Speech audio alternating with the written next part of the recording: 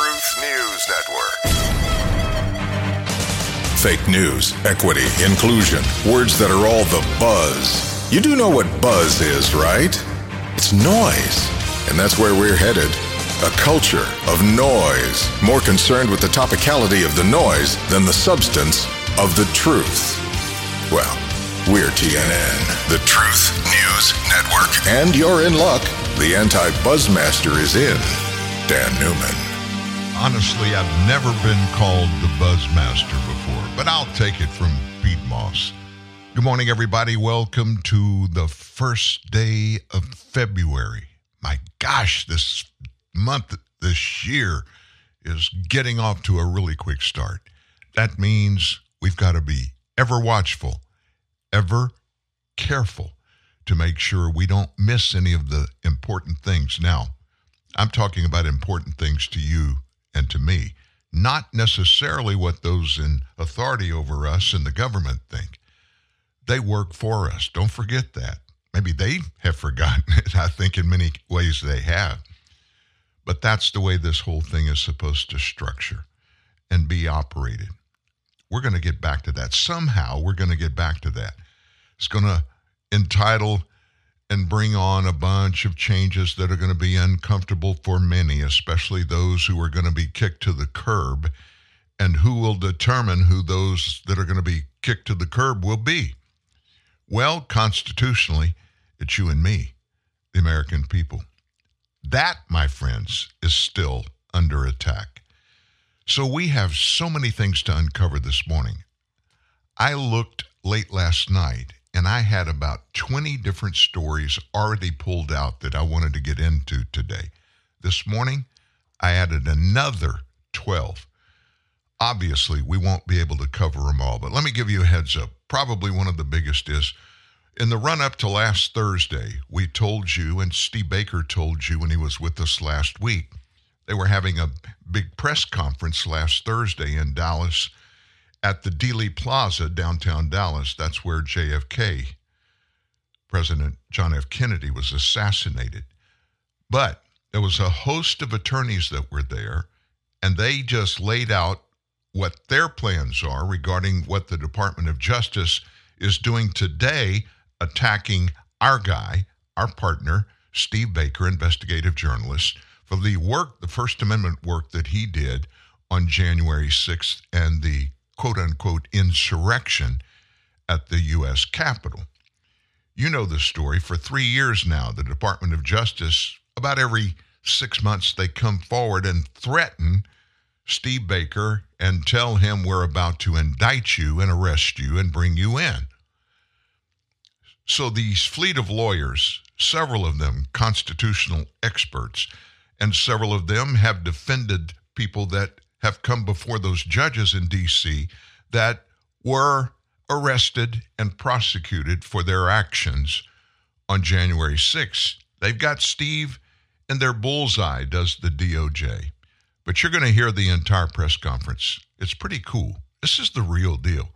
You know, we play sound audio bites here of things that are happening to other people, other places. But this one, my friends, it sticks right at your front door and mine. So we'll hear that at the bottom of the first hour. Until then, we've got plenty of beef on the plate. And so we're going to jump right into it after Basha does. Hello again, it's me. Your shoulders where I sit. The half nobody sees of a silent partnership. I am here, your helpless hand. I'm never far away. The clear view from where I stand. I'll be there if you need me. I am your helping hand. My words you cover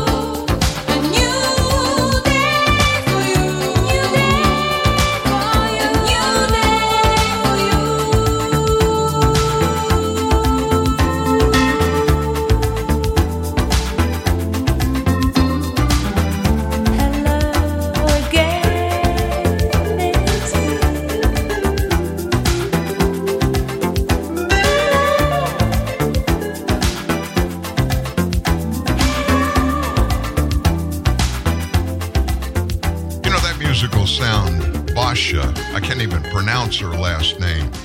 She's from Czechoslovakia. I've never heard a sound quite like that. That came from back in the, oh my gosh, 90s, maybe late 80s. But she writes all her songs, and they're just different enough, but they've got a good little sound to them and beat to them. So every once in a while, I like to sit back, and thank you for sitting back with me and starting our show today with Basha. Last name, unpronounceable.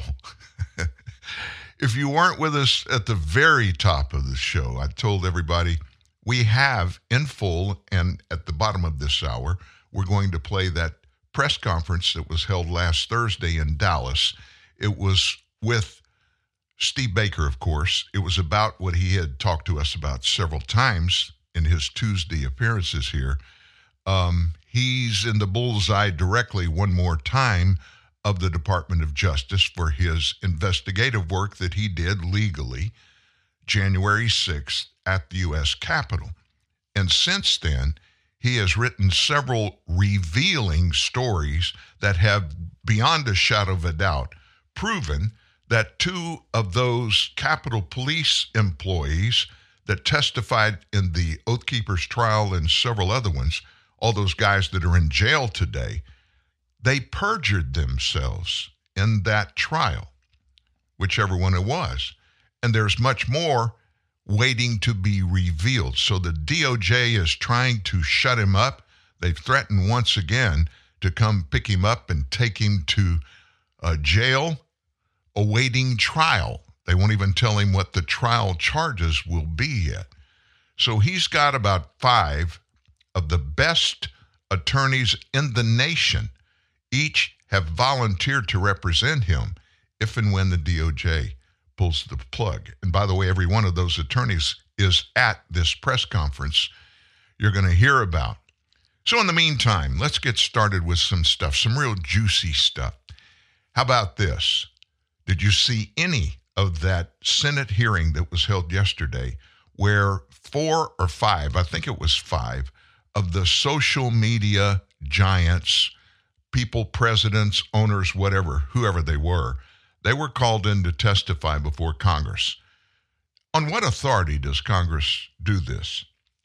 Please understand this. Every one of those social media giants are owing to the American taxpayers. How's that? Well, at the beginning of Facebook, which was really the first real big one that ever broke out, Zuckerberg, they call it Meta now. Meta is the parent company that owns Facebook. He was there. And at the very beginning, they started operating a social media site. Now, what happens there? When you have an open social media site where people can come post their thoughts and ideas and others can respond, and you know the whole deal. Everybody knows it like the back of your hand now.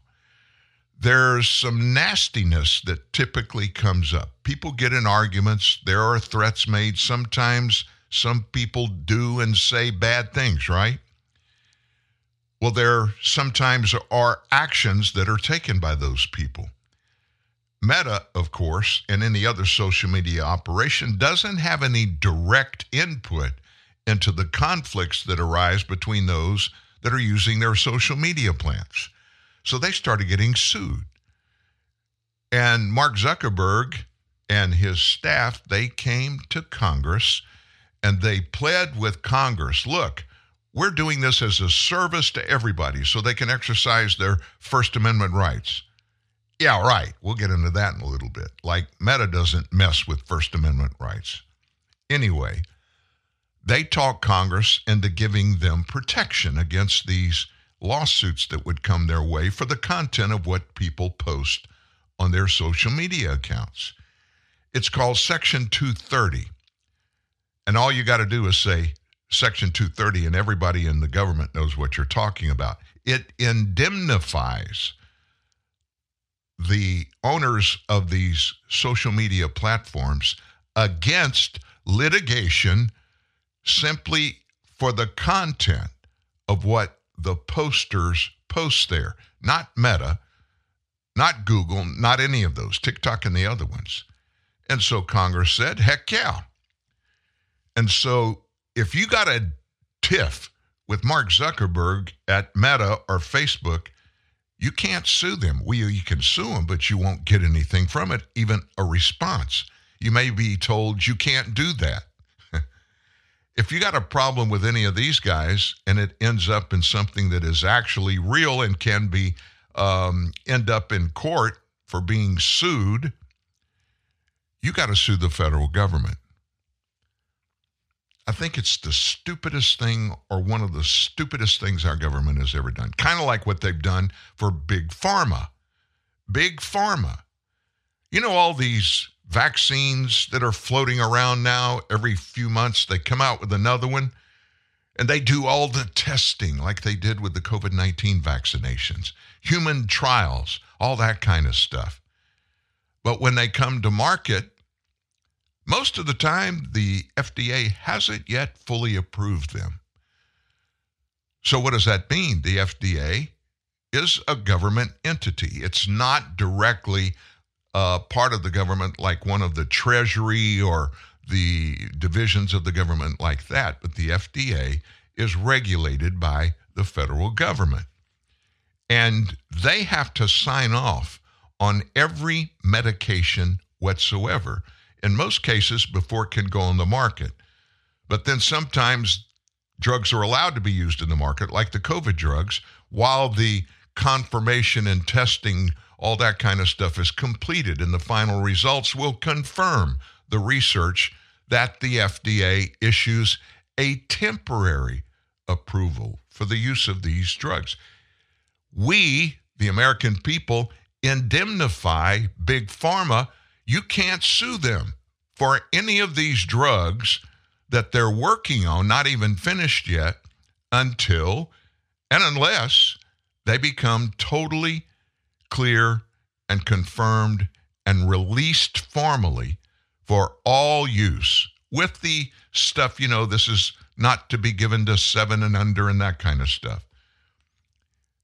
But in the case of Big Pharma, guess what the government does? It's the same thing they've done with big tech. They never fully approve any of these vaccines. Do you know, listen to this may rock you, but every vaccine in American history, every one of them, the ones that actually went through FDA confirmation, some came out before then, before they even had it. I'm talking about the ones in modern history, probably back to maybe 2010, 2012, maybe even a little earlier than that. They're not fully approved. None of the vaccinations that we're taking today, there may be one or two, but I'm not familiar with them, if there are. None of them have been fully approved by the federal government. You know why? Because Big Pharma comes to the government and says, we need your help. We want to serve the people and create these wonder drugs, but we can't do it if every Tom, Dick, and Harry's going to have a toothache that he got and claim it was from our drug, and they sue us. We can't have that happen. We'll never make it. Congress said, you got it. Section 230. If anybody has a tiff with you in court, tell them to come sue Uncle Sam. I just thought you'd like to hear that. So anyway, what happened at the Senate yesterday in the biggest hearing room in the Capitol? All these social media owners and directors were there to answer questions for the Senate panel, and the place was packed full. And you know who was there? Parents of multiple children whose lives have been lost because of the back and forth, the ferocious things that happen on social media between kids, and these kids are murdered, even commit suicide because of that. And they're gone primarily because of these big pharma companies. So I want to let you listen. You were working probably. You didn't get into it. Couldn't get into it. But I want you to listen just a little bit about this, what went on yesterday. Now at 10:30, U.S. senators angrily accuse tech company executives of putting profits over the lives of children. The lawmakers grilled the CEOs of such companies as TikTok, Meta, and X, saying they exploit children and expose them to harm. As Jewel Hillary reports, the lawmakers are demanding that social media platforms adopt tough safety measures to keep children safe. Robert Bronstein and his wife Rose, who are from Chicago, are two of the hundreds of parents who attended today's Senate Judiciary Committee hearing focused on keeping minors safe on social media. And the room was absolutely packed, standing room only, mostly with other parents like us whose children have been victimized. During the hearing, the Bronsteins held a picture of their 15-year-old son, Nate, who took his life after bullying via text and Snapchat. There wasn't a single student who spoke up and said anything. During today's hearing, Republicans and Democrats interrogated the CEOs of TikTok, X, Meta, Snap, and Discord. Your product is killing people. For not doing enough to keep young people safe using their sites. The internet is dangerous. Lawmakers grilled Meta CEO Mark Zuckerberg, singling him out for a lack of safety tools on Instagram. Would you like to apologize for what you've done to these good people? Zuckerberg then stood and faced families to apologize. He and other CEOs told lawmakers they are taking steps to keep minors safe. Last year, X suspended 12.4 million accounts. TikTok CEO says more can be done. But what we need to do is to make sure that we are always improving it and testing it against bad people who may try to bypass it. Senators are demanding Congress to pass legislation holding social media companies accountable. Accountability is the only way to have them change their methods, practices, and start protecting children and all Americans. And again, the lawmakers are calling on Congress to pass measures to make big tech more accountable.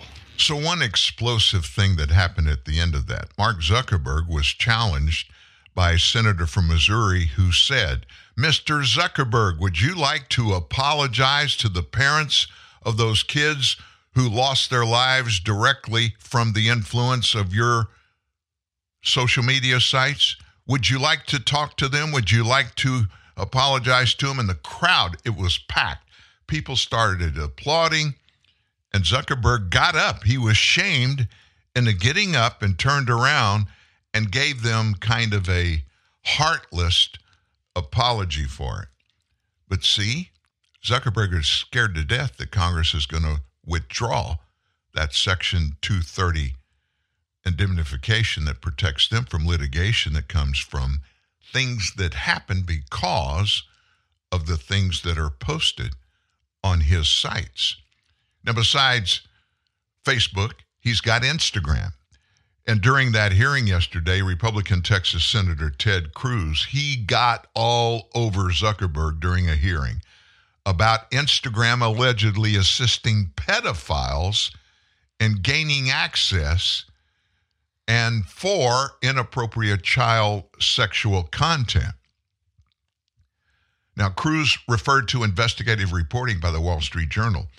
That's expose, and it was really powerful. It exposed that numerous pedophiles have exploited Instagram's algorithms, and they've found ways to network features for predatory activities. Predatory activities. Now think about it if it was your young kid using Instagram. All of my grandchildren do right now. Cruz also presented a printed Instagram warning screen that provides an option for people that are searching for child abuse material to look at the content on the platform and pressed the Meta CEO about it. What was particularly concerning about the Wall Street Journal expose was the degree to which Instagram's own algorithm was promoting the discoverability of victims for pedophiles seeking child abuse material. This is Senator Ted Cruz talking. In other words, this material wasn't just living on the dark corners of Instagram. Instagram was helping pedophiles find it by promoting graphic hashtags. And then Cruz, he stuck the Instagram warning screen up in the air for everybody to see. These results may contain images of child sexual abuse. That's in the warning. It then gives users the option to either get resources or see results anyway. Cruz said this to Zuckerberg, "Mr. Zuckerberg, what the hell were you thinking?" Zuck responded that research shows it's beneficial to give these people the option to obtain help. Cruz said, "I understand get resources. In what sane universe is there a link to see results anyway?" Well, this is Zuck, because we might be wrong. Meta told the Wall Street Journal it was exploring ways to actively defend against this behavior in a statement responding to the reporting. The company established an internal child safety task force in June, we're told, after the reporting, but it still has had bunches of difficulties resolving the issues. That's according to the Wall Street Journal. Now, let me give you a little editorial thought on it before we move on, and we're going to move on. Why hasn't Congress ripped that 230 label of protection off for social media sites like Google, Instagram, Facebook, TikTok, and every other one out there, Snapchat? There's dozens of them. TikTok seems to be the one that's racing across the world. But let me just give you a little inside scoop. This happened to pop out last night. Did you know that the Chinese government, they're the backers, they own the parent company of TikTok, the Chinese government? Not a single phone in China can connect to TikTok. There are no shortcuts or ways to cut through and get on it. It is totally, you can't do it for every person in China. But it's all over the rest of the world, as far as I know. Maybe the Muslim world, maybe they don't allow it. I don't know. Why would China do that if TikTok's really a good social media site? Question asked, you don't have to answer. We all know the answer. It's all about the money. That's for us. That's for the probable purchase of Section 230 protection. Purchase, Dan? You don't think Mark Zuckerberg personally, Meta, corporately, doesn't support political causes in the United States? Oh, and also political races for Congress in the United States. Quid pro quo. That's capitalism, they say. No, it's not. You still need to do the right thing. You still need to make certain you're not hurting anybody in things that you do through your business. That should not only be a legal thing, it's a moral thing first. You should have heard some of the stories these parents were telling about what and why their kids aren't with them anymore. And the direct ties. I mean, you can't dance around what you hear about what happened to these kids and why, what went on. I could tell you story after story. It just breaks your heart. And it doesn't have to happen. Right now, today, our U.S. Congress, besides the Section 230, I'm back and forth on that. You know, in the free market system, you think, you know, the First Amendment gives everybody the right to express their own opinions, even if somebody else doesn't like it. But you can take that over the edge, which is what has happened in the cases of these kids. But there's got to be a way for protection. Something like every parent, let's say up to 16, 17 years old, maybe 18, that has a phone or uses the phone or has a social media account. The parent has to sign off for permission for that kid to use that social media site on their iPhone or whatever phone they have, computer, whatever, totally. But they should always mandate that the parents have their own passwords and have unfettered total access to the websites, the social sites their kids are looking at.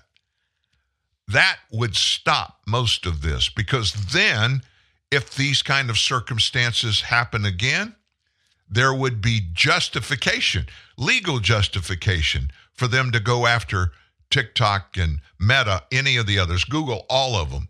If some other incident like the ones that were being discussed yesterday happened to other kids, that would mean that the big tech companies failed on their commitment.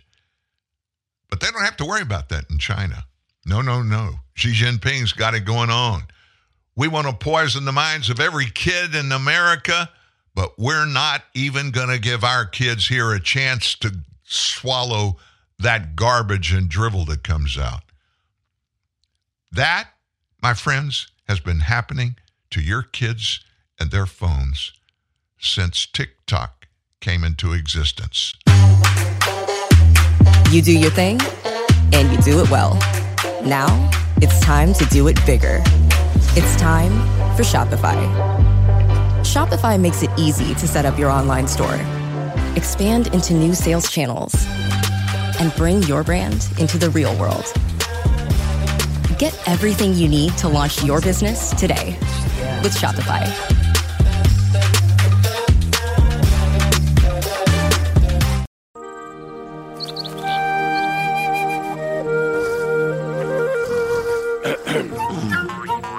Off to, gang, and showtime.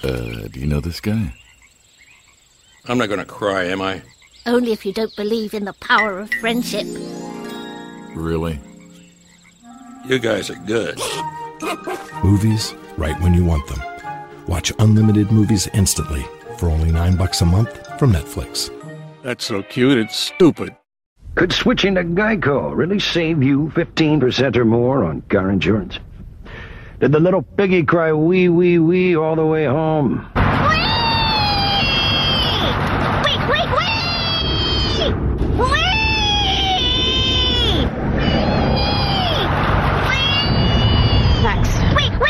Maxwell!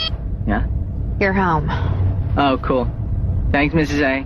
Geico. 15 minutes could save you 15% or more.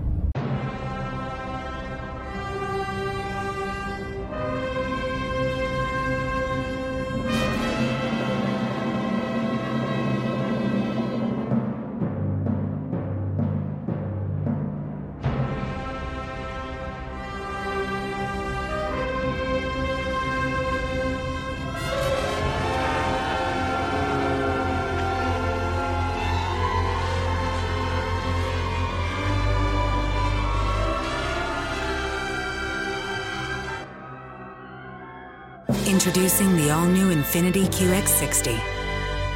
Take on life in style.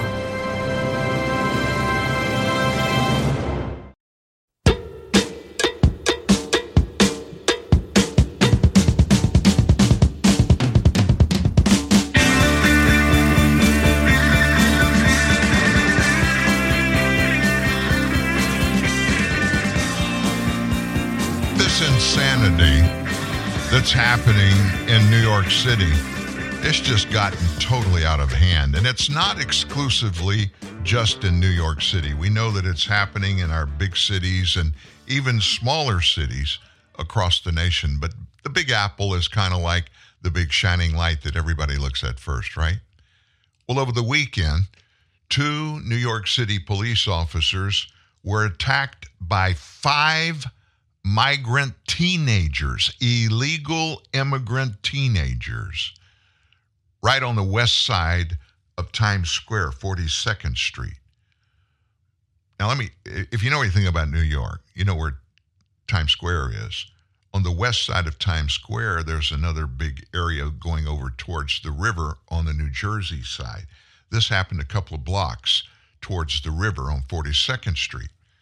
Surveillance footage released by the New York Police Department shows one officer and a lieutenant telling the migrants to move along about 8:30 last Saturday evening. A scuffle ensued. The officers are seen apparently trying to subdue somebody on the ground. The suspects then are seen kicking the officers before running off before being arrested a short time later. And there's more news about this, and there's much more uproar about this. Let's get an inside education on what's going on there. How is it possible that we allow people to enter the country illegally, stay here illegally, and then beat up our police? Why aren't all of them on a plane back to wherever they came from? I don't know. I mean, I do know. It's, again, I want to send a message. Send a message. There's no message. This is not going to be okay that you're beating up on our police officers. You're going back home. Well, it's over. It's purposeful. I think this is all part of a greater plan to destroy our country. And I hate to be so blunt to say that, but it's what the Biden administration is actively doing when they let people like this hurt our police officers, our NYPD officers. And these people, by the way, the immigrants were quickly released back onto the street. Quickly released. No bail. They just let them out. What do you think these kids are going to do next? They're going to do the same thing. I don't want to get into the weeds here, but I want to point something out. You know when all this lawlessness began and how it all came together, and it's still happening? It started in the aftermath of the George Floyd death in Minneapolis several years ago. In the aftermath of that, everybody on the left goes up screaming, we've got to defund the police. We've got to stop these wicked cops from doing all this stuff. This is happening everywhere. We got to stop it. Well, it quickly escalated out of being several people's opinions to becoming a cause for the left. Black Lives Matter picked up on it. We had 300 riots that summer. Most of them were small, but there were some big ones that happened, and no good came from any of them. Of course, nobody in the Biden administration wants to talk about that. You know, the number one thing, the biggest threat that we have in the United States of America is not the fact that we had 300 riots that summer and that Black Lives Matter perpetrated and were involved, if not managing all of them. People like George Soros pulled out the checkbook, writing big checks. Then Senator Kamala Harris set up a fund for those that were arrested for the evil they perpetrated in these things, and they didn't have money for bail. She set up an account that everybody could donate to so these people could get out of jail that were wrongly charged and thrown in jail. I guess that was her leapfrog step to get to be the vice presidential candidate for Joe Biden, defunding the police. That was just the beginning. That whole mindset flooded everywhere across our nation, and people on the left, and especially criminals, they saw that as a green light. To make it even worse, all of a sudden it became the big thing for district attorneys all across the nation. Many of them funded in their campaigns by George Soros. As a matter of fact, right here in Shreveport, Louisiana, of all places, 100,000 people here. George Soros funded the campaign of the now district attorney in Shreveport, Louisiana. Now, why would he do that? He is an anti-cop sycophant. George Soros wants the United States government to fail all the way. He's not tried to hide it for decades. That's what he's all about. And what's one of the best ways, if not the best way, to begin to make it happen and starting that downfall? Take the teeth out of what local police officers are able to do in stopping lawlessness. So here we are today. And illegals come here. These are people that don't know what's going on in our criminal justice system when they're in, Guatemala or the Caribbean or wherever they're all coming from. They don't follow our news. They don't know all the details. But boy, when they get here, they find out real quickly, don't they? And they just fall right there in line. These kids were let go immediately, no bail. Alvin Bragg, the DA in New York, he's the one that brought that to Manhattan. And look who's paying the price, not Alvin. Oh, no. It's everybody else. I'm looking at a business trip that I'm going to have to do in the next 30 days or so in New York, in Manhattan. And I'm thinking about flying into and staying in New Jersey. And I love Manhattan. Some of my favorite places in the world to go to.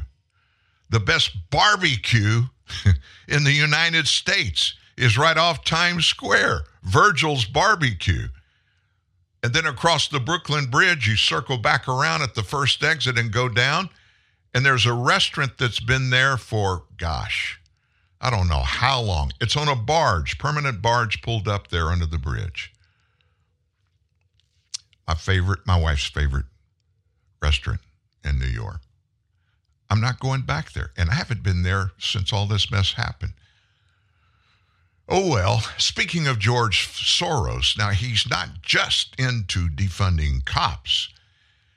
A political action committee, financially backed by George, they've got a out in the open plan to turn Texas blue this year, which means make another bunch of people Democrats in Texas. Other left-wing groups have expressed their interest in turning the state blue as well, and they're looking for the big bonus and the help they're getting, mass immigration. The name of this George Soros entity is Texas Majority PAC. It's run by consultants who worked for Beto O'Rourke's failed gubernatorial campaign, and it's being partially funded by George Soros. George has a net worth of a paltry $6.7 billion, and he's one of the biggest donors to Democrats in the U.S., if not the biggest. According to records reviews by the Texas Tribune, the group raised $2.25 million since it started itself, period, after the 2022 midterm elections. $2.25 million. Now, you can do a lot of signs, a lot of ads, a lot of handshaking with a $2.25 million, can't you? In particular, through the group, Soros has thrown six-figure donations to Democrats in Dallas County, Cameron County, and Hidalgo County. We need millions of more dollars and hundreds of more full-time staff to do this. That's the group's deputy executive director, Catherine Fisher. Texas Majority PAC works with partners across the state to create the conditions that'll flip the state blue if we can get it done. At the same time, the left-wing group Voto Latino has made it clear they're looking to turn Texas blue this year with mass immigration to the state. So a recent op-ed for Democracy Docket, Voto Latino CEO Maria Teresa Kumar urges Democrats to take advantage of the nation's historically high legal immigration levels, where more than 1 million legals are admitted every year, 1 million illegals are admitted every year in upcoming elections. So here's what they say. The U.S. Census Bureau recently confirmed the Latinos now outnumber non-Hispanic whites in Texas. It's a demographic shift that has been years in the making, and it has massive implications for the political future of the state that we're only beginning to see. To understand the political giant rising in Texas, it's important to know that the Latino population is disproportionately young. Nearly a quarter of young people under 18 in America are Latino, but the numbers are even starker in Texas. More than half of all Texans 18 years and younger are Latino, and more than 800,000 Texas Latinos have come of voting age since 2020. These young people are the future of the electorate in the state, and their potential political influence can't be underestimated, but it also can't be taken for granted. Don't need to say this, but in Texas, the state's foreign-born population is very important for Democrats, no doubt about it.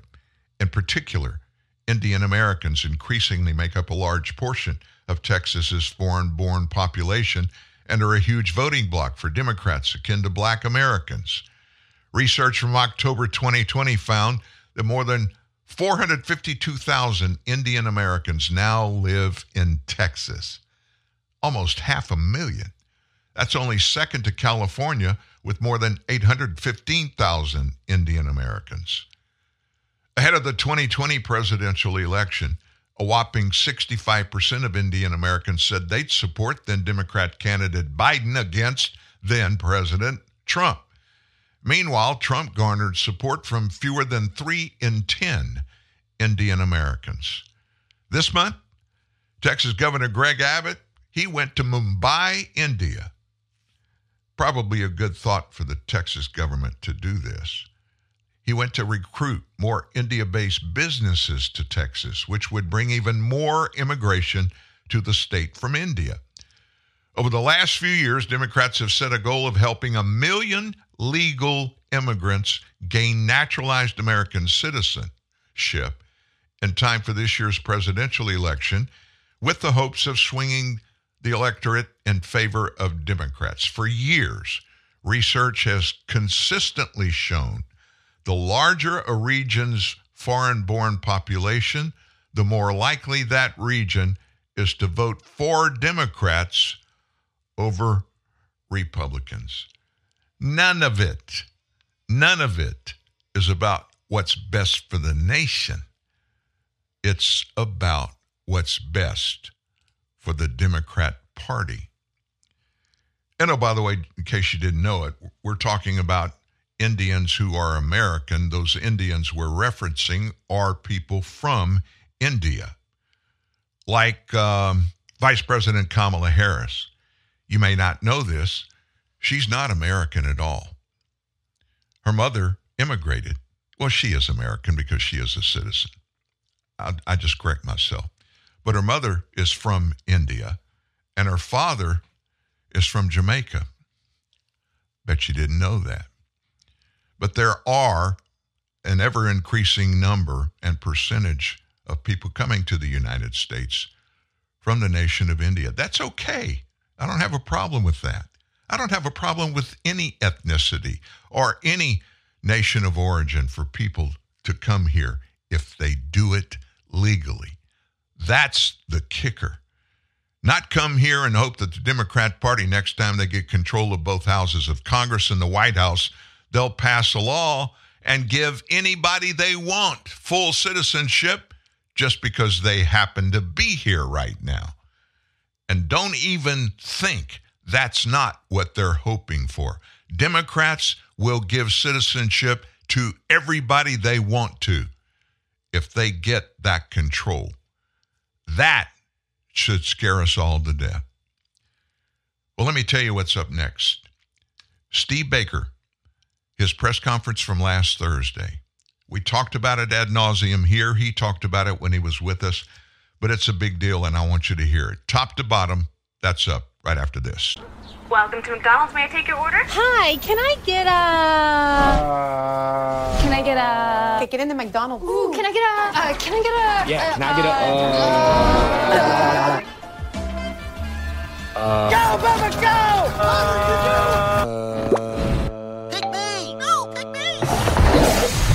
Hey, can I get a... 10-piece chicken McNuggets. And what sauce would you like with that?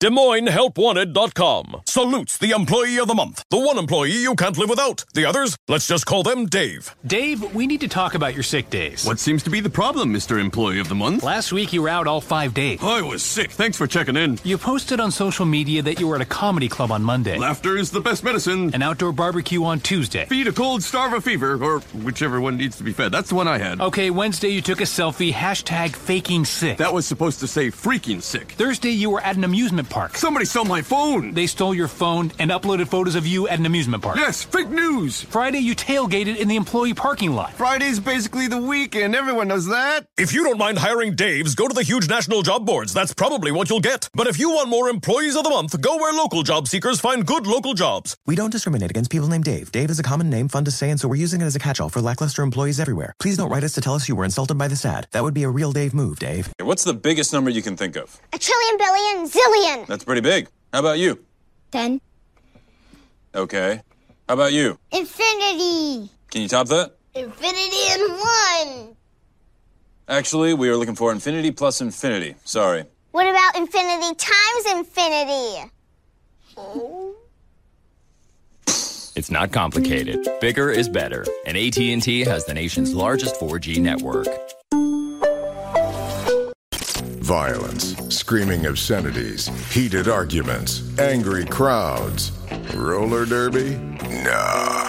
Election season.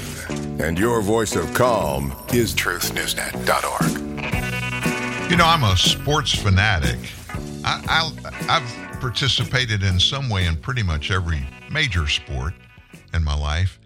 I used to when I was growing up in South Louisiana. For whatever reason or reasons, on Friday nights, they would televise live roller derby, women's roller derby competition.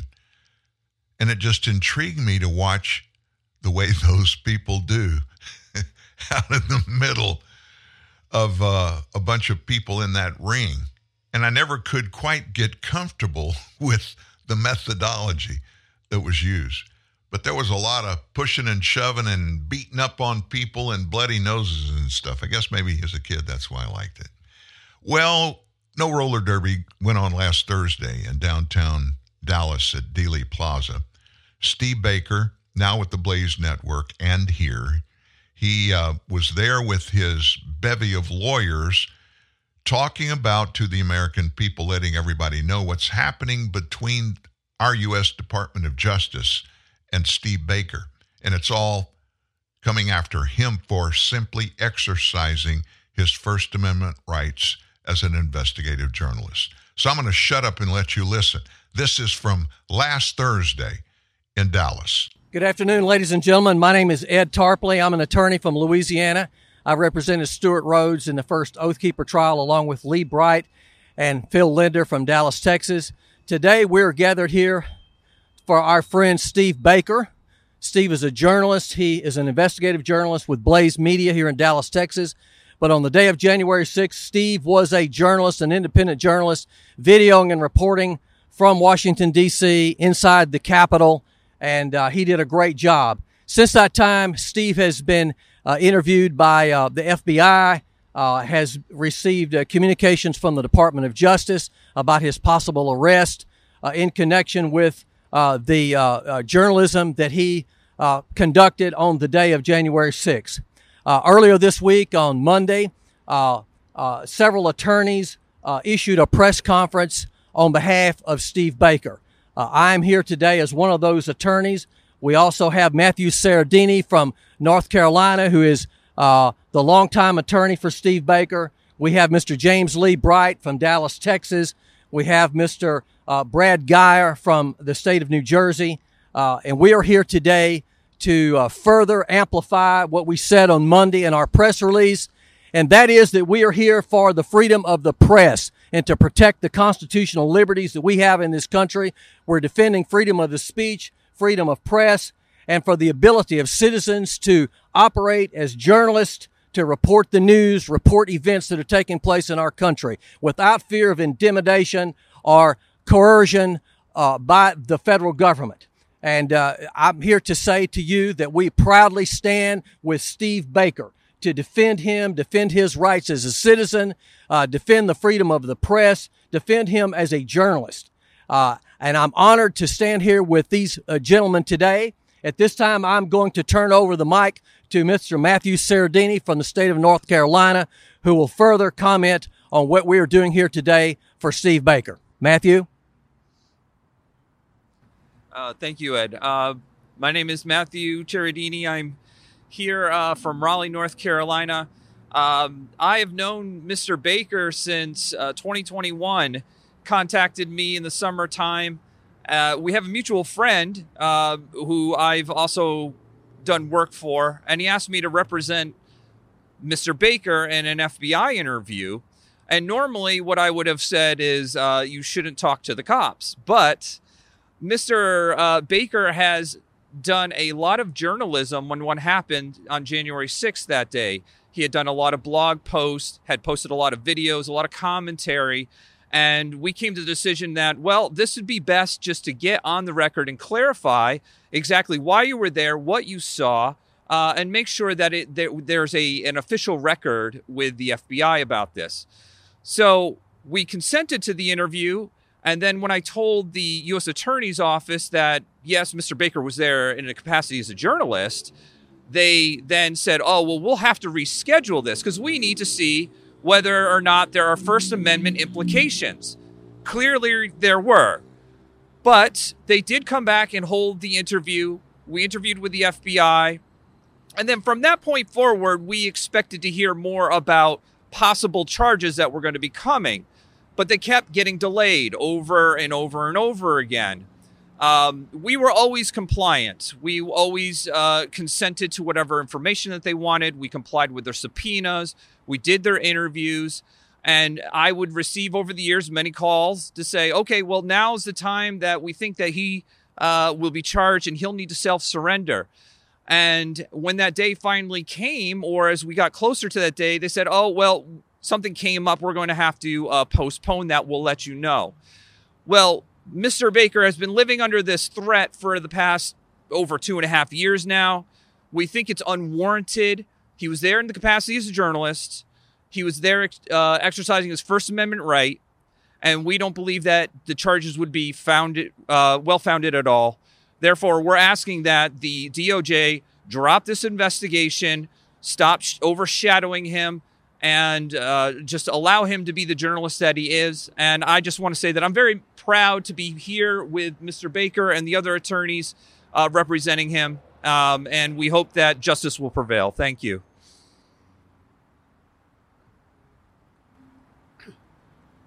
Good afternoon. Thank you for being here. My name's James Lee Bright. I'm a local criminal defense attorney. I had the pleasure of meeting Steve about 1.5 years ago, just a bit over, when I was able to and lucky enough to practice in D.C. for a while representing Stuart Rhodes for the Oath Keepers. Steve was a regular contributor and member of the press, reported fairly and evenly on our trials and in every other trial that I've seen him cover. I'm honored to be part of the group that will be defending Steve and standing here before you on his behalf. Steve, if you will please follow what he writes, follow his reporting, do so. It is enlightening, and he is starting to show cracks in the armor, and people do not like this. He has proven that at least 2 of the government witnesses in our trial committed perjury.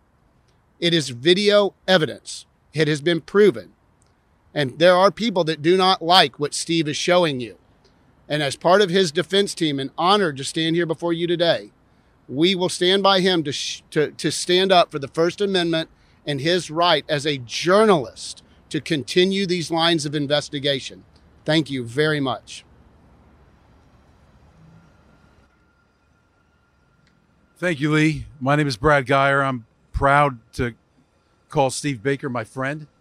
I think Steve Baker is one of the most effective and talented journalists that we have in America today. And it saddens me greatly that we're basically beseeching the United States Department of Justice not to charge this very talented journalist and let him continue in his work. We shouldn't be here having this press conference. We should be having a press conference of him receiving a Pulitzer Prize for the reporting that he's done. I represented Ken Harrelson in the Oath Keepers trial. Ken Harrelson is completely innocent. Thankfully, he's going to be released as early as this weekend. The reporting that Steve did, we as Oath Keepers Defense Counsel were so disturbed by what we saw regarding the testimony of Officer Harry Dunn and the testimony of Agent Lazarus that, frankly, I think I speak for the group, at least as it relates to Kenneth Harrelson, against whom the United States government's case was the weakest, that I believe that he would walk. He would not have been convicted had Agent Lazarus and Harry Dunn not provided false testimony. If the AUSAs had been provided that by the U.S. Capitol Police, they never would have put those witnesses on. If the AUSAs would have received that information and decided to put him on, they would have provided it to us. In any event, they would have provided it to us as Brady information. In all my interactions with the U.S. Attorney's Office and the Department of Justice in my January 6 cases, all the line assistants acted professionally and with perfect ethical sensibility. My concerns relate to enforcement policy of the United States Department of Justice. Although he can't be here today, William Shipley is also on our combined defense. I am a proud former Fed of 21 years experience. I'm not sure if I have an extra year on Bill Shipley or he has an extra year on me. But what we are seeing as alumni of the Department of Justice is we find profoundly troubling. We both, I believe, have deep concerns about the thrust of United States enforcement policy as it applies to this case, and it applies to enforcement on behalf of the United States more generally. As I was preparing for today's press conference, I kind of lost track of the news, and I happened to notice that down here on the border we have a growing dispute between a governor of the state of Texas. There's other states that are joining, and it involves border enforcement. When you have millions of people crossing over the border causing tens of thousands of violent crimes against Americans, how do you have the resources to go after a journalist? This is completely outrageous. And that's why we're here in Dealey Plaza. We are here in Dealey Plaza because what we're dealing with has enormous magnitude. Everybody needs to take a deep breath, step back to neutral corners, check out our enforcement policy. Is it really driven to protect the American people against actual threats? Is it really geared to creating the kind of American exceptionalism and that continually revives the American experience? And I would submit to you that it doesn't. And I call out to my former colleagues, career civil servants, ask around in the Department of Justice, ask around in the Inspectors General, ask around in the FBI. They will tell you that I've been a tireless supporter and advocate for career civil servants. And I'm calling out to you today. You need to help within your agencies to get these agencies rebalanced, to get them restored, to get them rehabilitated, to get them back within norms that have been established over decades. We need your help. We all know that the vast majority of restoration that occurs is going to happen behind the scenes, behind closed doors. We need your help. I think we're going to get over 1,300 January 6 takedowns. Some involve voluntary surrender, not enough. We're talking about 20 and 30 agents deployed to a location to do a hard tactical arrest with on occasion, sniper teams, up-armored vehicles. We've heard multiple stories of a husband and wife walking out with hands up. The husband looks over at the wife, and her chest is emblazoned by laser dots. This is the United States Department of Justice. This is the United States. Check out your rules of engagement. What is going on? Why are you pointing weapons at things that you don't intend to shoot? Enough. And today I stand before you to emphasize the fundamental importance of protecting our fundamental rights, particularly as it relates to investigative journalism. Our freedom of speech, press, and the right to gather and disseminate information are the bedrock of a democratic society. However, we find ourselves at a crossroads where the allocation of resources towards certain areas of enforcement risks diverting attention from critical issues that pose significant threats to American prosperity. Steve Baker and his camera that captured the events of the day are not a threat to the United States. And his investigative journalism played a crucial role in holding those in power accountable. Journalists like Steve Baker are the watchdogs of our democracy, shining a light on corruption, injustices, and abuses of power. We sat there during the entire Oath Keeper trial. In my opinion, 95% of the reporting that was actually reporting on what was actually happening in the courtroom came from one guy. And as we celebrate the power of the press, we must also address the concerning trend of diverting resources towards cases that are not imminent threats to the nation. The events of January 6th undoubtedly deserved some kind of inquiry, deserved some kind of investigation. However, the emphasis placed in these cases came at the expense of other pressing issues. Even the former Attorney General, William Barr, has pointed out that if the same level of attention was given to January 6th, was extended to other areas of crime, our nation would be the safest in the world. But it's clearly not now. I am here not necessarily just for me today.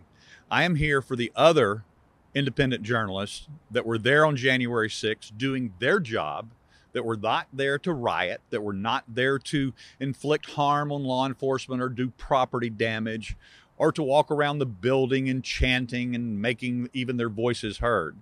But for those guys who have been charged and convicted and some imprisoned for the very activities that I did that day, unfortunately for those guys, they did not have behind them a team that has come and rallied behind me of that quality. Unfortunately, they have not had as well a news organization of the size and with the bullhorn voice of Blaze Media to back them up. And so I'm here for them today, first and foremost. I want to talk about, first of all, the difference in journalism today and what it was and what they now expect it to be, and the way that the government still portrays it in trial as this arcane beast that you have to work for some hallowed organization like the Washington Post or the New York Times or the Associated Press or the UPI or CNN or MSNBC, or you're not qualified as a journalist. You have to have a specific license or a designation or a certificate or a badge or a press pass of some sort in order for your voice to be valid. But see, that's the old world. As it is today, when you're somebody like myself, who 3 years ago had a Facebook following of 40,000 followers, that's larger, you understand, than most small town newspapers. As a matter of fact, in those days, before Facebook started suppressing speech and throttling our reach because of the COVID restrictions that were happening at the time, my articles to 40,000 subscribers were seen by average of 150,000 people, sometimes over 1 million, depending upon whether they went viral or not. That's the new media. That's where we're at today. So you can't come to us, Department of Justice. You can't come to me, FBI. You can't come to me, Assistant U.S. Attorney, and look at me in a trial and denigrate me the way that you did to J.D. Rivera from Pensacola, or the way you denigrated Stephen Horn from Raleigh, North Carolina in their trials and belittled them for their journalistic efforts and their voice for what they did, because it's not the same anymore. You've got this old, archaic view, and we're going to stop that from this point forward, going forward, if you decide to come against me in court. We're going to put that back on you, and we're going to educate you on what the new media is. Because while we're growing and our voices are growing and millions of people are following our blogs and our Substacks and our locals, et cetera, Washington Post is laying people off by the hundreds. The old media is dying. We're the new voice. It looks different, sounds different. You may not like what we have to say, but we still have the First Amendment to protect us. Real quickly, I just want to go back to a couple of these guys I've mentioned already. I want to talk about J.D. Rivera from Pensacola. He was the first person in the panhandle of Florida to be arrested for January 6 crimes. He had over 20 agents show up at his doorstep early in the morning in a raid and put the red dots on his family, his children, his wife, and visiting family as well that were staying there with him. What was his crime? He was a professional, or is a professional videographer, photojournalist, who showed up at the Capitol that day with his big professional gear, and then he followed the story where the story went. When the story went through a broken window, he and another journalist who submitted his story to the New Yorker by the name of Luke Mogelson, they went through the same broken window. Luke went through with his cell phone. In fact, he famously said in the video, with the videos he captured inside the Senate of the QAnon shaman praying and singing and chanting in the Senate chamber, he said, I used my cell phone as a journalist's notebook. JD was there with his big professional gear, contracted by a television station out of Mobile, Alabama.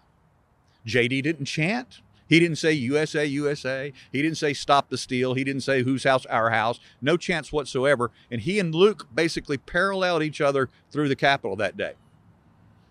Luke submitted his story to the New Yorker entitled Among the Insurrectionists. Well, that was his get out of jail free card. JD, driving home on the 7th of January, talking to the television station, they're excited. You got all this film. You were there. You went inside. They can't wait to take this film that he has and put it on the air. JD gets home, never hears from the television station again. And as I've mentioned before, these individuals with long rifles, red dots, show up from the government, these government agencies, and they arrest him and they take him away. They charge him not with felonies, not with violent insurrection. They charge him with a glorified trespassing charge. And he gets 4 misdemeanors. He says, well, if you're not going to charge Luke Mogelson, then I'm going to go to trial and I'm going to let my voice be heard and I'm going to defend myself. This is selective prosecution at its best. And that's what I'm going to do. And he went to trial. He was convicted. Months later, he was sentenced to 8 months in prison. Rather than sending him to a minimum security camp just outside of his home in Pensacola where his family could visit him, they sent him to a medium security facility in Georgia, where the first thing they did is they threw this misdemeanor defendant journalist into solitary confinement for 2 months. He got 4 days of sunshine in his first 2 months in prison. 4 days. When he was released into the general population, he then had to convince the violent felons who were there, the professional criminals, that he was only a misdemeanor defendant because they said to him, you're lying. Misdemeanor defendants don't come to this jail. They don't send them to prison. We know we're pros. This is what we do for a living. You don't misdemeanor defendants only. Well, you are if you're a January 6th defendant. That's how you're treated. Thankfully, JD's back home with his family now. He served his time. Stephen Horn, young independent journalist, was only 22 years old on January 6th. He had been acquiring and accumulating press passes and badges for events he had been covering all the way back to when he was 16 years old. And I've seen his dossier. I've seen the motions that his attorneys filed on a selective prosecution basis to show the court that he had a history of doing journalism and that was why he was there that day. But here's what happened. When they filed that motion, the judge, a Trump-appointed judge, by the way, Judge Kelly, denied him and his defense team the right to show his history of journalism to that jury. Was not allowed to show him those press badges that he had accumulated since he was 16 years old. And instead, those prosecutors belittled him, denigrated him, and absolutely destroyed any possibility of the jury, of DC jury, even considering the notion that he might be a legitimate journalist. You know what his biggest mistake was that day? In order to blend in with the crowd at one point, one time, all day long, captured on his own camera, he said 3 deadly words. He said, USA, USA, USA. And for that reason right there and that reason alone, he was not granted the designation of being a journalist. He was a participant in the riot as a result of that. And that's the guys that we're here to talk about today, not just myself. My case has been being investigated, we know, for at least 2.5 years. And we've heard the story. You've seen the press release. The guys have talked about it. I don't need to review any more of that.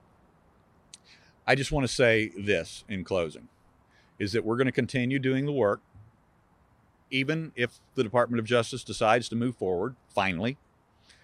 Then I'm not going to stop working. I'm not going to stop telling the stories that we're telling. I'm not going to stop telling the stories about January 6th. I'm not going to stop talking about the stories we know about the malfeasance coming out of the Department of Justice.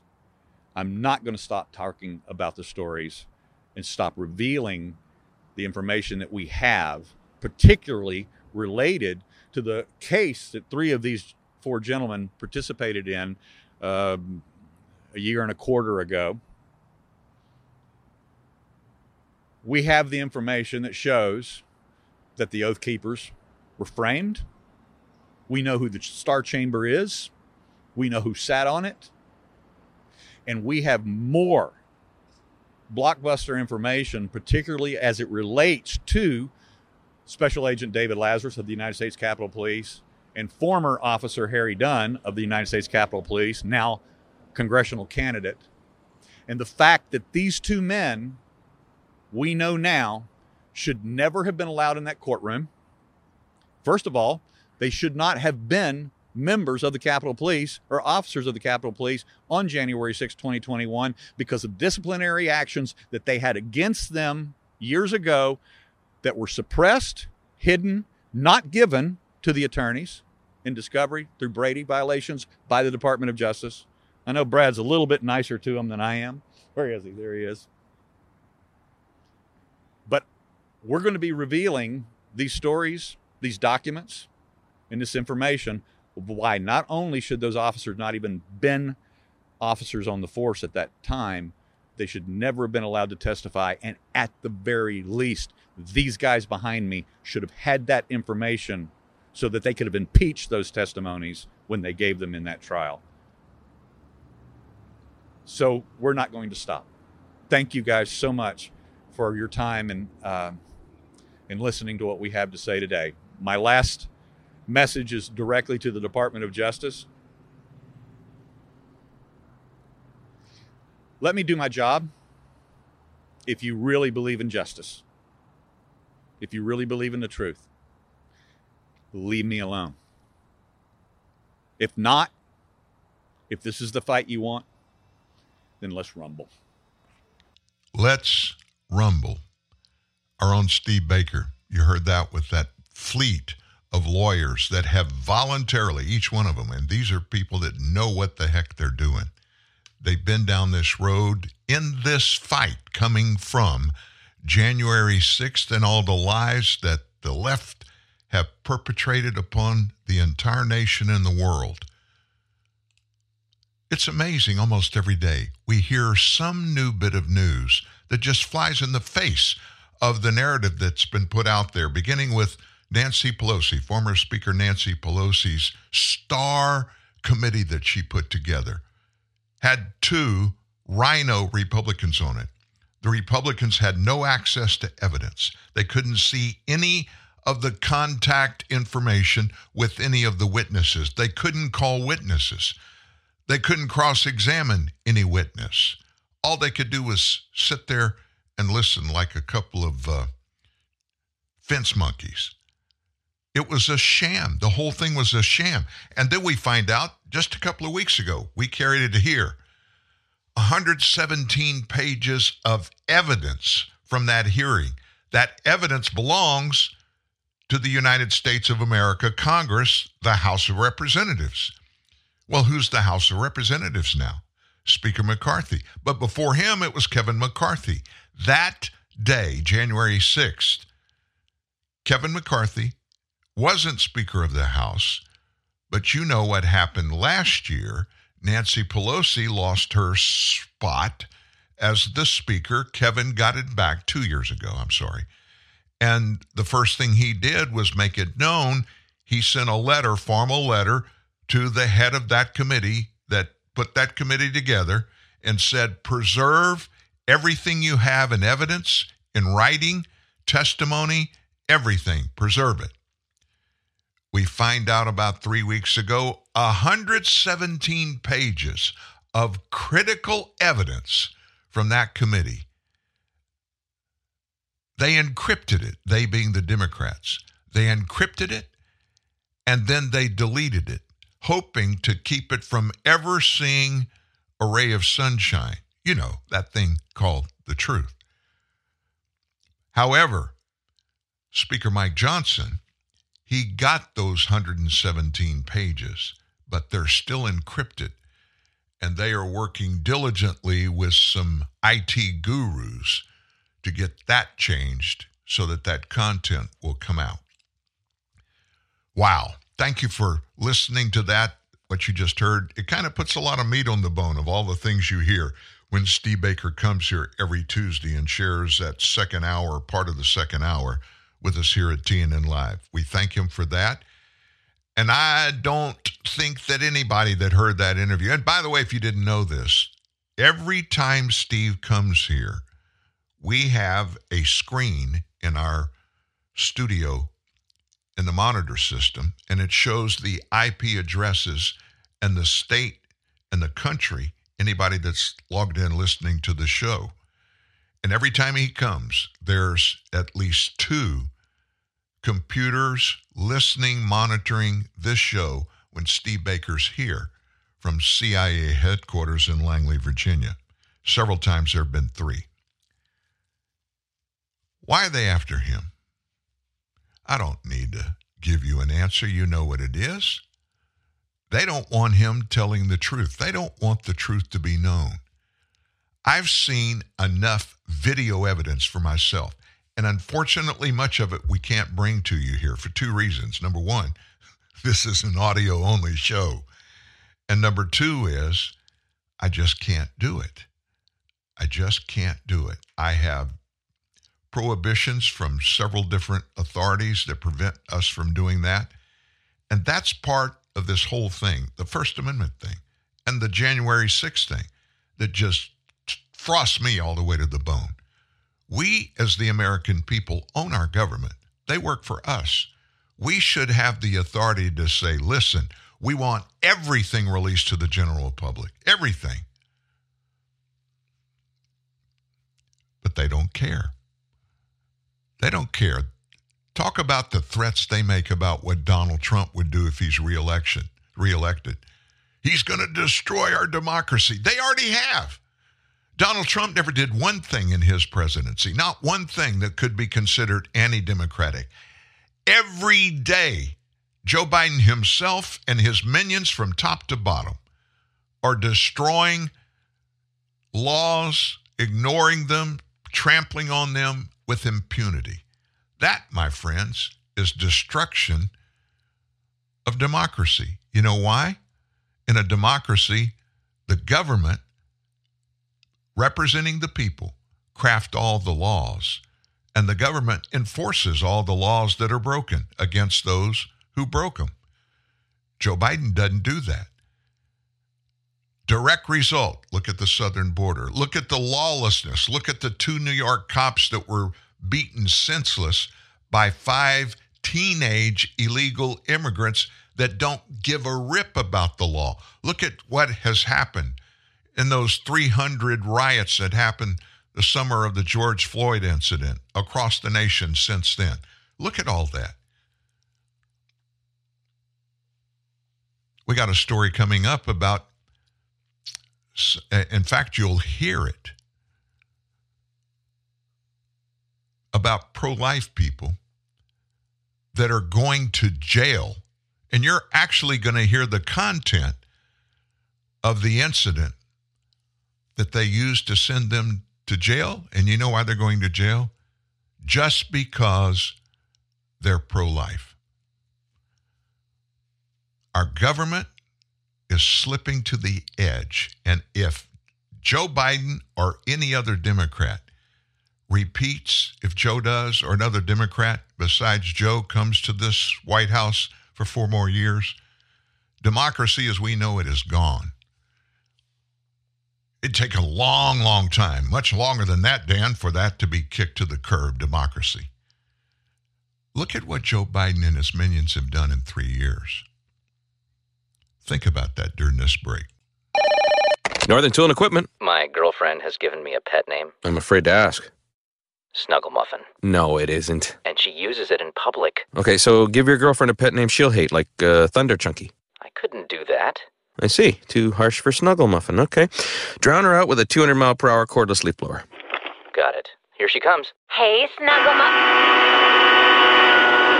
What are you doing, Snuggle? Snuggle. I am so out of here. Wait. Come back, Thunder Chunky. There's no problem a little horsepower can't solve. Northern Tool and Equipment. Lowe's knows you're a craftsman guy. You have a lot of tools. Tools for everything you've done around the house. But there's the moment you realize your new project means new tools. Yes. When tool guys need new tools, they start with Lowe's. The new home of craftsmen. Right this way. Your juvenile mate. Everyone has one. The guy that's fun to be around, but he's dangerous to be around. You've got to keep him away from your things, like your tools, your gadgets, and your girlfriend. So before you get your juvenile mate around, get your lips around a Dare Iced coffee. The real Arabica and Robusta coffee kick will tell you what to do. Hire a jumping castle. Hours of fun for kids of all ages. A Dare Iced coffee fix will fix it.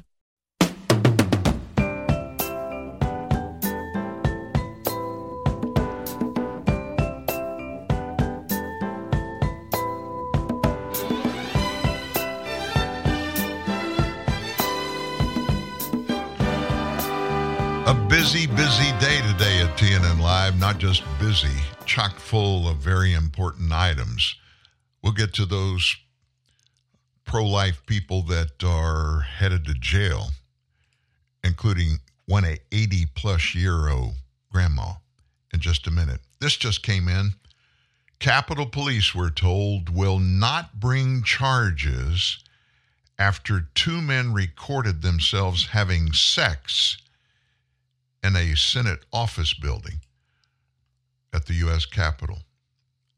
For now, they say, we are closing the investigation into the facts and circumstances surrounding a sex video that was recorded inside the Hart Senate office building the morning of Wednesday, December 13. After consulting with federal and local prosecutors, as well as doing a comprehensive investigation and review of possible charges, it was determined that, despite a likely violation of congressional policy, there is currently no evidence that a crime was committed. So, in other words, anybody can go to the U.S. Capitol, and any 2 people can climb up on a table in one of the offices or the meeting rooms in the U.S. Capitol and have sex and film it, and it's porn. Anybody can do that and not get busted? They said, although the hearing room wasn't open to the public that day, the congressional staffer involved had access to the room. The 2 people of interest were not cooperative, nor were the elements of any of the possible crimes met. So, in other words, it was legal. How about that? Now, if I was so minded, I would probably be one person that would probably do something or initiate something to be done on the grounds of the Capitol, inside the U.S. Capitol. Similar. I could never go down that road. But similar, some egregious thing. And you know what would happen to me if I did? They'd put me under the jail. But these 2 guys, 2 gay guys doing a gay porno of having sex in a Senate building hearing room, and it's not breaking the law? Oh my gosh. What are we coming to? What is this world coming to? I don't think we can go too much further before we slip over into the abyss. What about you? So some peaceful, and they were very peaceful. I saw the video of this. Some people sitting in a hallway outside of an abortion clinic. They went there to impress people that were coming in to have an abortion. They didn't confront anybody.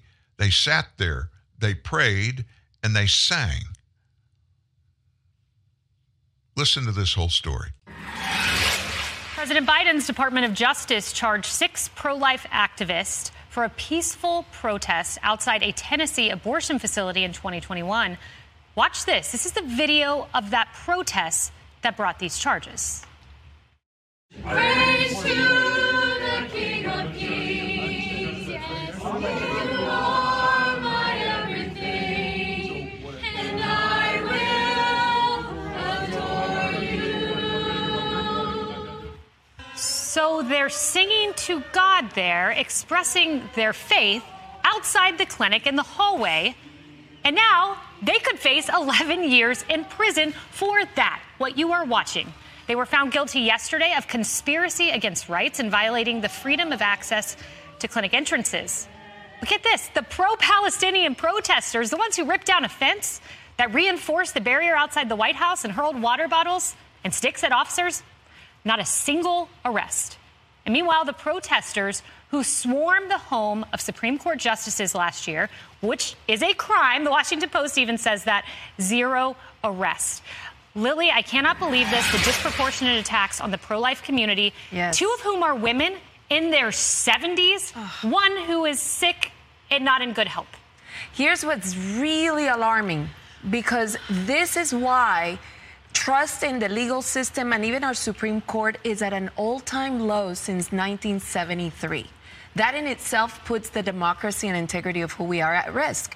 We have to make decisions, and you are lawyers here, you know this, based on legal principle and not in personal bias or political affiliation.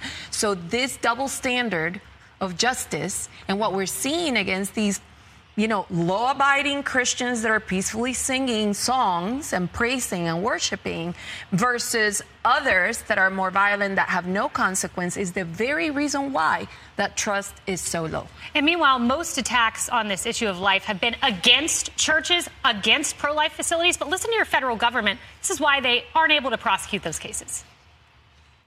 Since the Dobbs Act decision, probably in the neighborhood of 70% of our abortion-related violence cases or threats cases are cases of violence or threats against pro-life, so where the victims are pro-life organizations. We apply the law equally. I will say you're quite right. There are many more prosecutions with respect to the blocking of the abortion centers, but that is generally because those actions are taken with photography at the time, during the daylight, and seeing the person who did it is quite easy.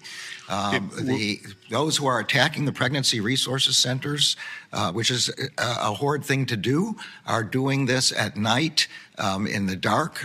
Wait a minute. What? Wait. Is he saying that the daylight versus the nighttime light is why you can get some of these things adjudicated? Yeah. Fact check true. I mean, that Yes. is, first of all, who's walking around protesting in pitch darkness? No one. There's street lights on. I mean, how could you read their signs at night if it were pitch black out? Mm-hmm. I mean, that made no sense. That's insulting. It is. Like resign. Yeah. Okay, you're the Attorney General of the United States of America, and you want us to believe, no, we can't catch them. Okay, they can catch anybody. It's dark out. They can catch anybody they want if the motivation is there to catch them.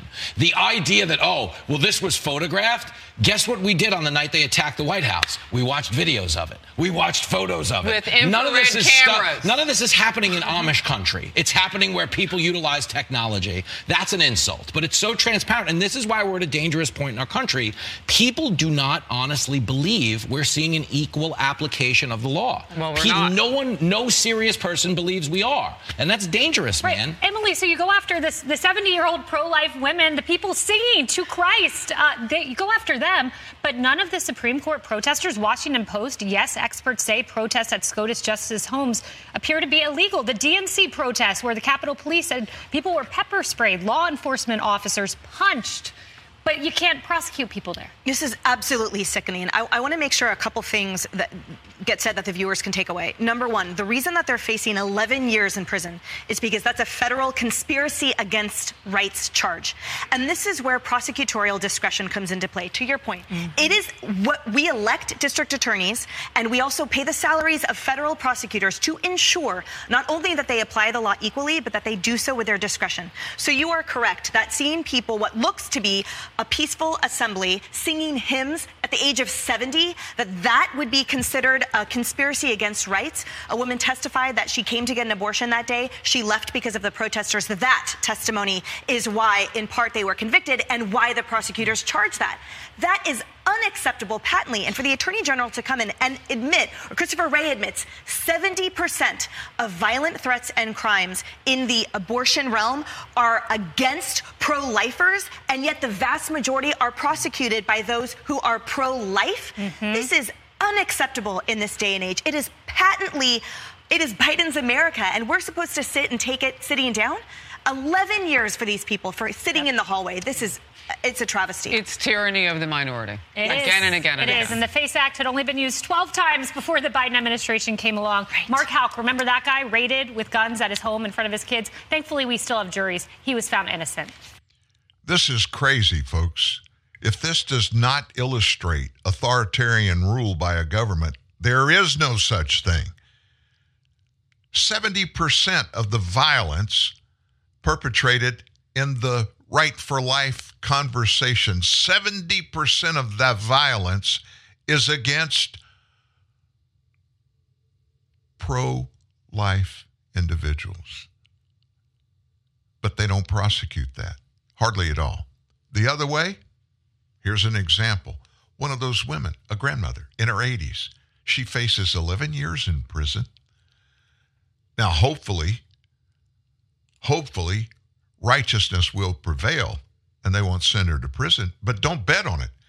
This is the Biden administration.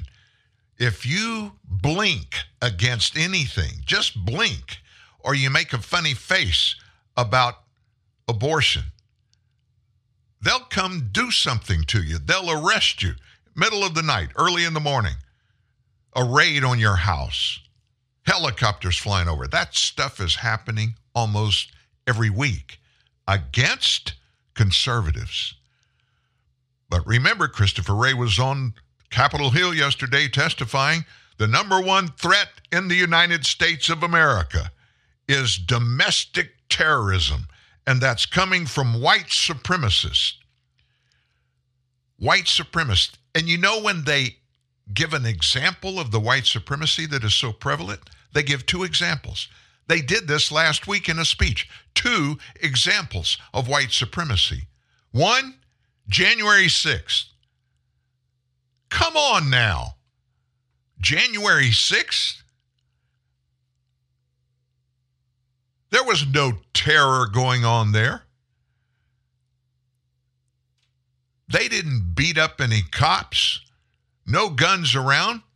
There was one, I believe, that somebody got caught with, but it wasn't used. And as a matter of fact, for the first 3 quarters of that stuff that happened at the Capitol, none of the Capitol police that were there to warn were armed. They later went quickly and took up arms. But even then, there was no violence whatsoever, with the exception of the small group of bad people that were there to do that. But for Merrick Garland, the Department of Justice, the FBI, that doesn't matter. If you were there, if you were on the scene, they've come after you. And if they haven't got you or found you yet, and I'm talking to probably one of my good friends that listens to this show every day that was there, be careful. They have your identity. You know that. They have everybody that was there, that facial recognition, just amazing software program the Department of Justice has. They know everybody that was there.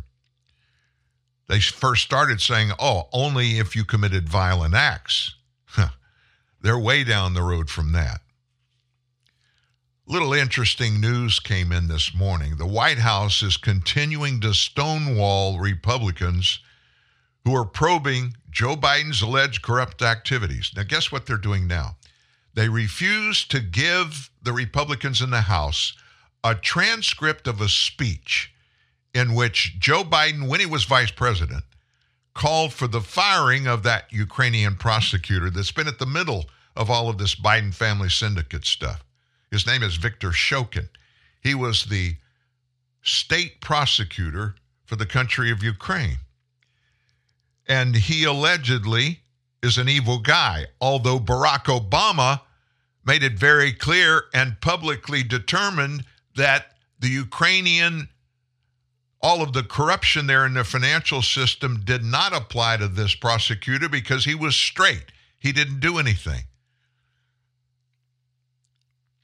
Not according to Joe. On Wednesday last week, the House Oversight Committee said the administration has refused to provide the requested drafts of then Vice President Biden's December 9, 2015 speech to the Ukrainian Rada, which is a newspaper, where he called for Prosecutor General Viktor Shokin to be fired. Shokin at the time was probing, guess what? The Ukrainian energy company that employed Hunter Biden. Hunter was on the board. Of course, that's Burisma. We all know that now. And Hunter was on that board despite any evidence that he had any experience in the oil and gas industry. A position that has drawn much scrutiny, of course, including by GOP lawmakers who are trying their best to get to the bottom of the Biden family's shady foreign business deals. Biden later bragged about his using his clout to get Viktor Shokin fired. Now, Shokin was proven, according to Barack Obama, the president then, that he was good. He didn't do anything wrong. But here's what Biden said after he did the deal and got Shokin fired. He bragged about it. We've had it on video. You've seen it ad nauseum. He said, I'm leaving. This is what he told these people. He said he told them.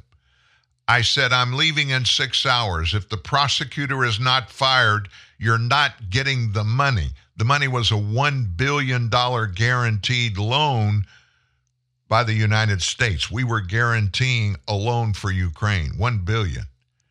Joe continued, well, son of a bee, he got fired. Biden was actually bragging about what he did.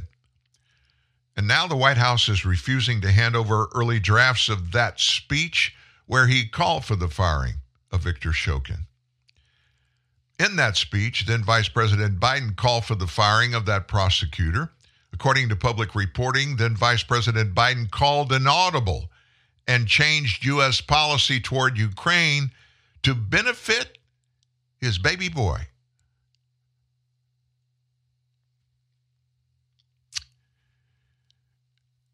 Biden later bragged about withholding that loan guarantee if Ukraine did not fire the prosecutor. Chairman Comer requested these documents over 5 months ago, but the White House has refused to allow NARA to release them to Congress. Within a week of getting that request, NARA indicated it was able to provide the White House with the full set of documents covering the request for all drafts of then Vice President Biden's speech. However, under federal law, NARA must receive White House approval before they release the documents. For over 5 months, the White House has refused to authorize the release. I wonder why. What's in it? House Oversight Committee Chair James Comer, Republican from Kentucky.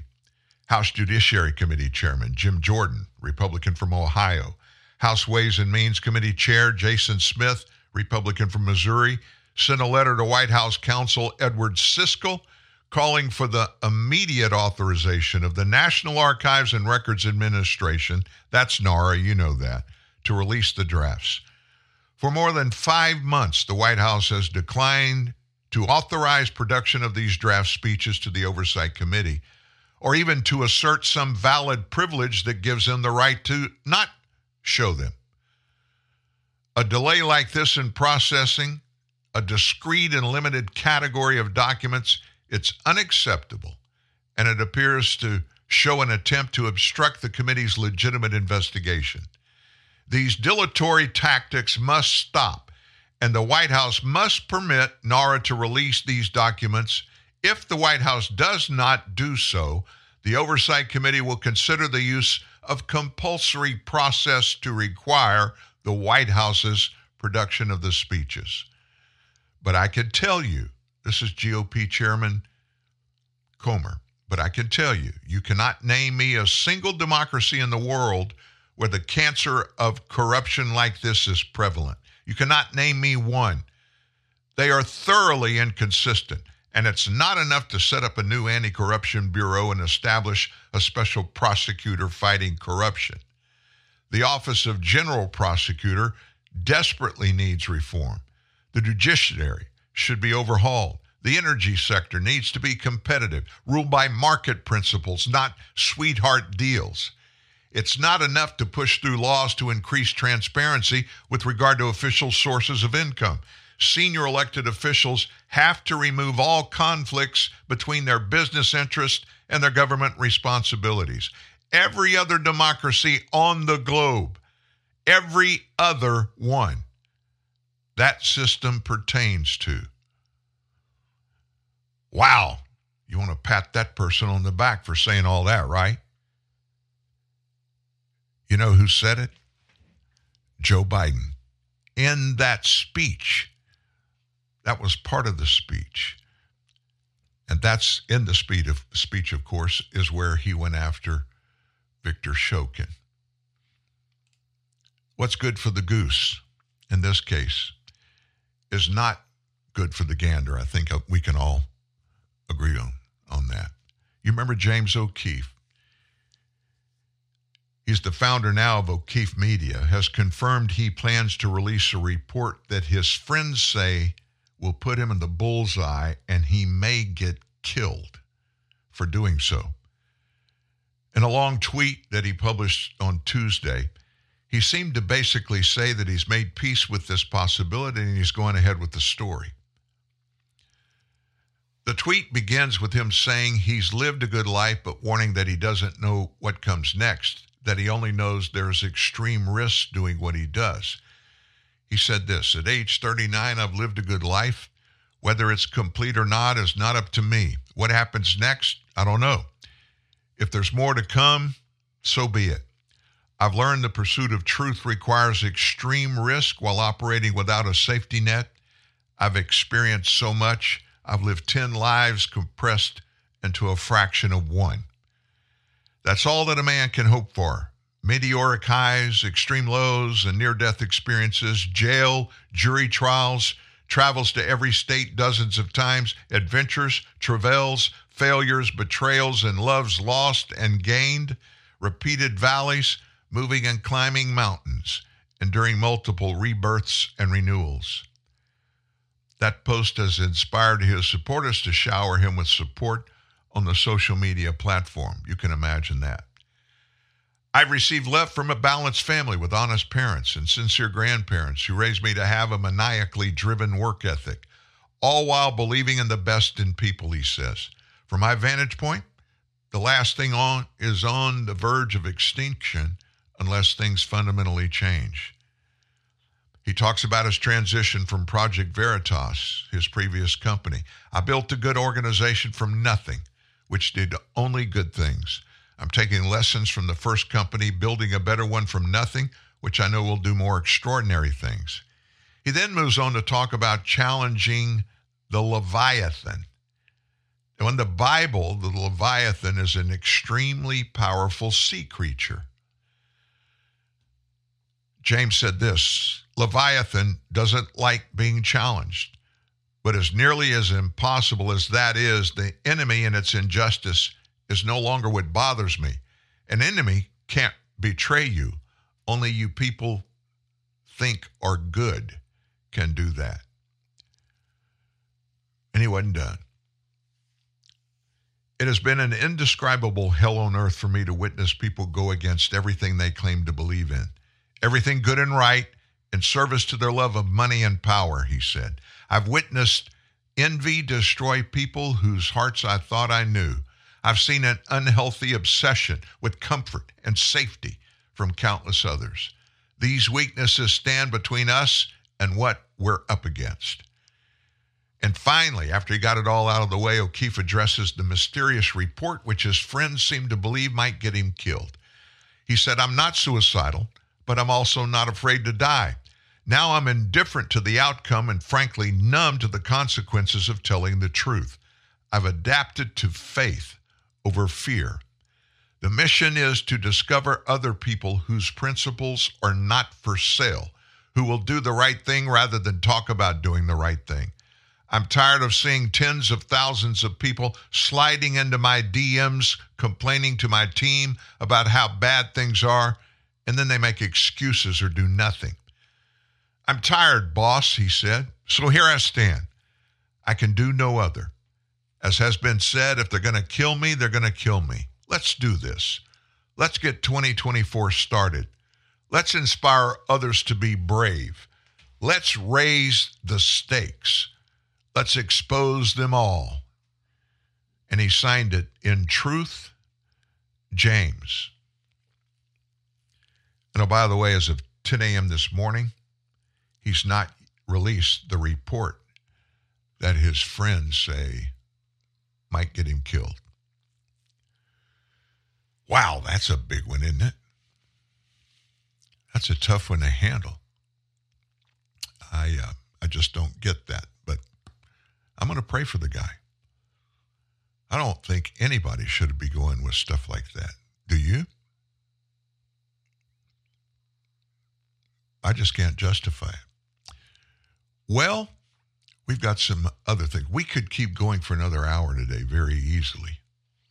They had a big vote yesterday in the House of Representatives. And in that vote, there was a very surprise in the vote that came out. This particular issue, when it was voted on, there are 435 members of the U.S. House of Representatives, 435, and they vote on everything. All the issues that come up, each of the 435, they have a vote. They cast that vote if they're in the chamber. Sometimes they're not. Sometimes they're out of town or sick. You know how that goes. Well, yesterday on this particular issue, when it came time for a vote from the full House, everybody voted, and there were only 2 votes against it. The bill was introduced. Yeah, this is pretty strange.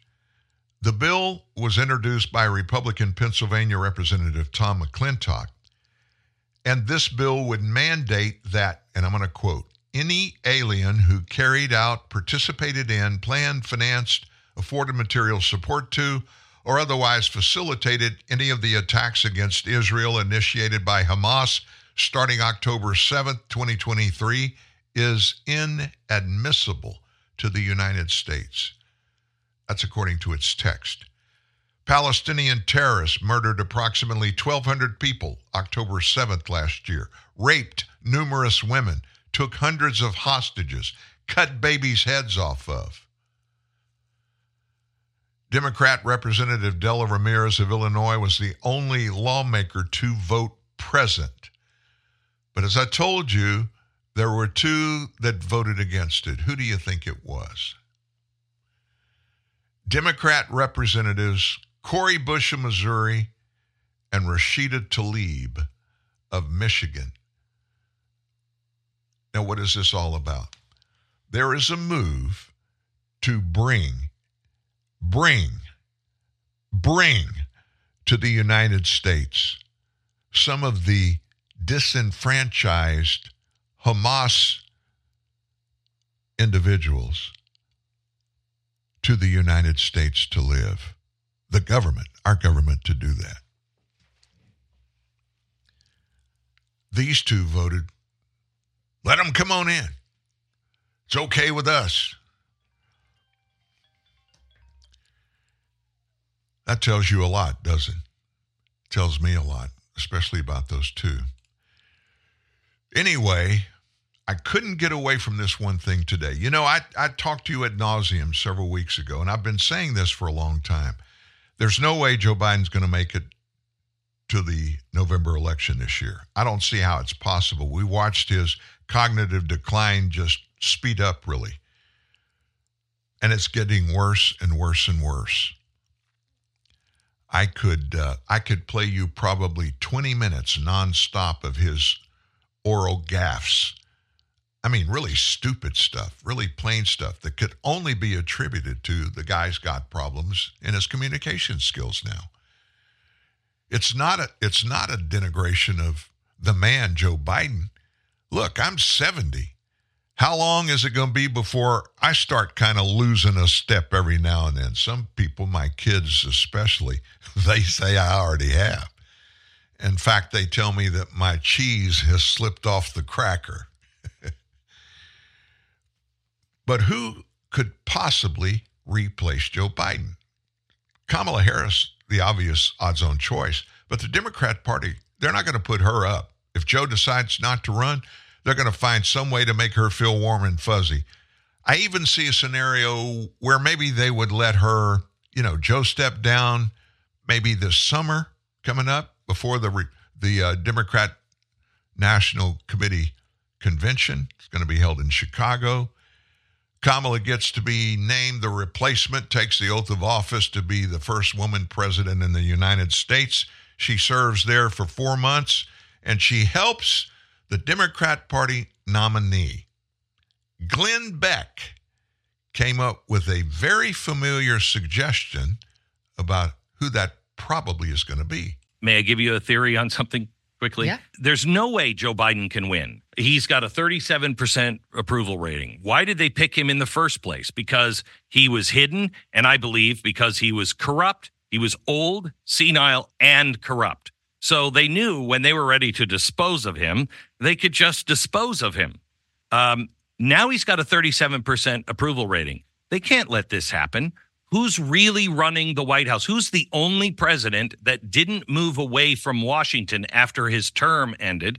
Barack Obama. I think that Barack Obama and his people, his group, this is a puppet show we're watching, and they're having him do all of the really hard, destructive things. So one term, he's got all that, and then we look for a new one if you can't find one. And I know everybody says that she doesn't want it, but I don't think that matters. Michelle Obama. That, my friends, you've heard it come from me for months. I still, even more now than before, I still think that's the plan. Now, for a lot of reasons and a lot of different things that might come up between now and then, it may not work out that way. But I believe that's what's in the back of the leadership of the Democrat Party's mind. On the way out today, you heard that debate going on between DeSantis and Governor of California. You heard it. You heard what everybody was saying, the allegations about who's leaving which state, going where. Officially now, over 1 million people have fled California in the last few years for red states where there is less regulation, taxation, government tyranny, crushing the masses. This exodus has reportedly sped up after the pandemic, which is unsurprising considering that Governor Gavin Newsom from California, remember all of his heavy-handed COVID mandates he put on the state? Many people don't want to suffer through that again. The Census Bureau publishes annual numbers on each state's net domestic migration. That is, how many of their residents move to a given state minus the number who move from that state to somewhere else in the U.S. The second quarter of 2020 was the first quarter to take place entirely after COVID-19. It was known after it was known to be here on our shores. The most recent numbers available from July 1, 2023, looking at net domestic migration over the 13-quarter span, yields some crazy results. No one should be shocked that Florida came out way on top. And guess who's on the bottom? California. And there you have it, folks. Gavin Newsom, he's no longer just wrong every once in a while. He's an habitual liar. You guys have a great rest of the day. Thanks for being here today. Don't forget, download today's show. It includes a bunch of really good information. Share it with friends and point them to how to get here to listen live to TNN Live. We will see you tomorrow morning, 9 a.m. Central Time. See you then.